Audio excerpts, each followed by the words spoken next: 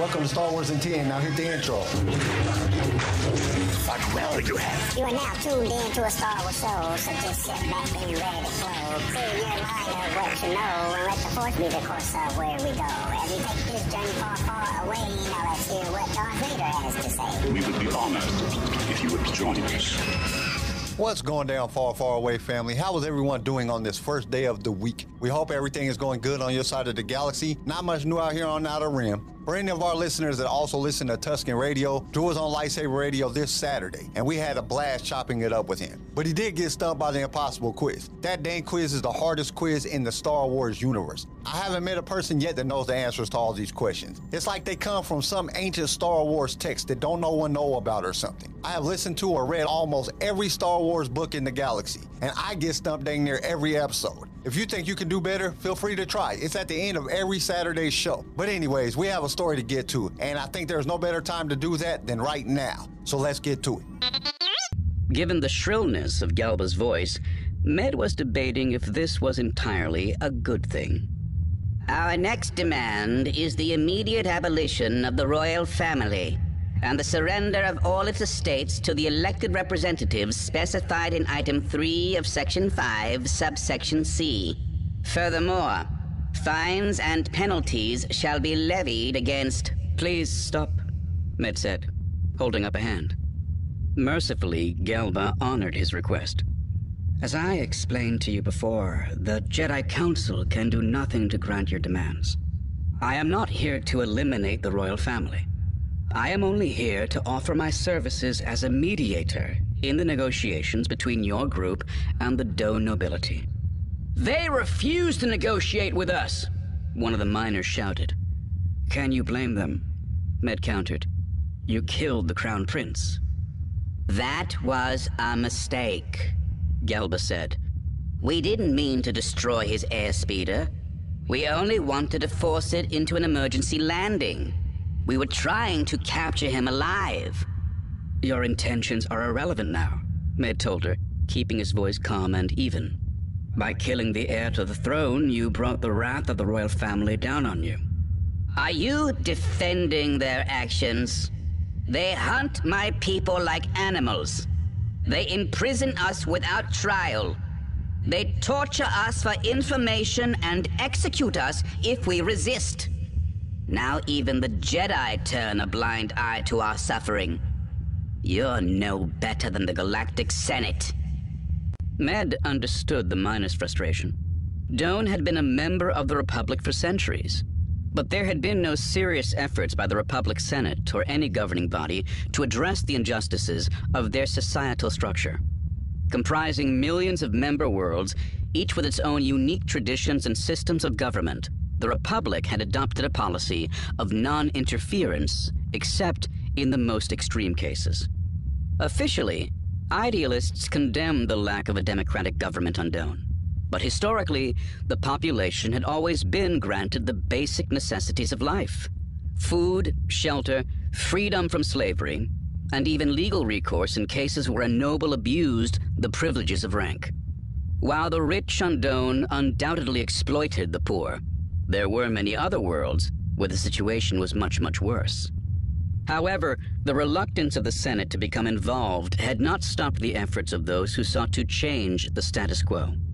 Over the last decade, a movement demanding political and social equality had sprung up among the lower castes. Naturally, there was resistance from the nobility, and recently, the tension had escalated into violence, culminating in the assassination of the Doan Crown Prince nearly 3 standard months earlier. In response, the king had declared a state of martial law. Since then, there had been a steady stream of troubling reports supporting Galba's accusations. Yet galactic sympathy for the rebels was slow to build. Many in the Senate saw them as terrorists, and as much as Med sympathized with their plight, he was unable to act without Senate authority. We love bringing you more Star Wars, and it is because of our partners that we can do this week after week. So we invite you to be one of those partners. For as little as $1 a month, you can help us keep this going. Your support will give us the ability to create future episodes, as well as provide you with the best sounding show on your playlist. All you have to do is go to the show notes and click that listener support link. Now let's get back to the show. The Jedi were legally bound by galactic law to remain neutral in all civil wars and internal power struggles, unless the violence threatened to spread to other Republic worlds. All the experts agreed there was little chance of that happening. What is being done to your people is wrong. Med agreed, choosing his words carefully.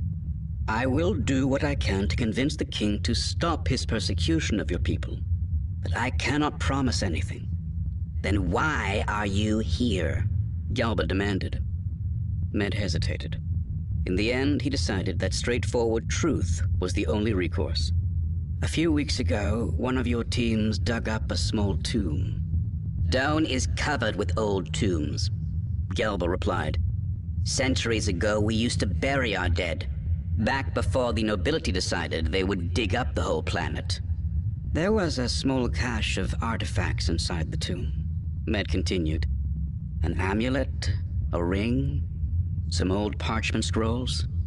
Anything we dig up belongs to us, one of the miners shouted angrily. It's one of our oldest laws, Galba confirmed. Even the royal family knows better than to try and violate it.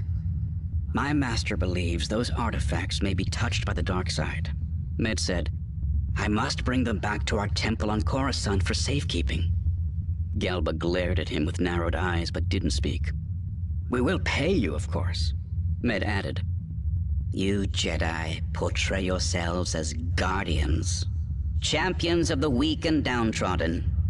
But you care more about a handful of gold trinkets than you do about the lives of men and women who are suffering. I will try to help you, Med promised. I will speak to the king on your behalf. But first, I must have those. He stopped abruptly, the echo of his words still hanging in the cavern. Something's wrong. There was a sudden sickness in the pit of his stomach, a sense of impending danger. What? Galba demanded.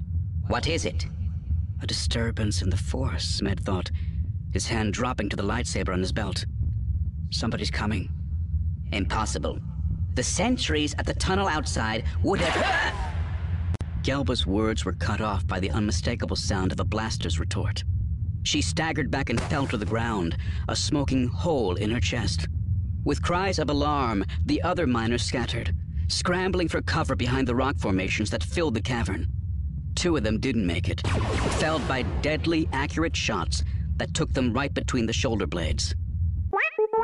As we continue where we left off on Friday, we are in a cave on Dune with Jedi Knight Med Tindar. He is there to negotiate between the Dune ruling family and the rebel miners. At least that's what we're led to believe. But after a little bit more of the story, we find out that he is there to retrieve something. There were some dark side artifacts that were dug up on Dune, and he was there to get them, which makes Galba go off. She starts talking about the Jedi are no different than everyone else, but she really don't understand that the Jedi must follow the rules of the Republic. He cannot interfere with any planets that belong to the Republic unless they have broken a law. The rebels killed the Crown Prince, so now the king is killing the rebels. But the Republic doesn't get involved in civil disputes unless slavery or starving one's people is involved, which both are being done on Dune. So he says that he'll talk to the king. This is when his Force senses go off. Then Galba gets shot along with two other miners, and that's where this part comes to an end. Now on to the quote for this week, and it comes to us from Richard Daly. He said, "Life is an adventure. We get out of it what we put into it." Honestly, I live my life knowing that I only get out what I work for. That is all that is owed to me.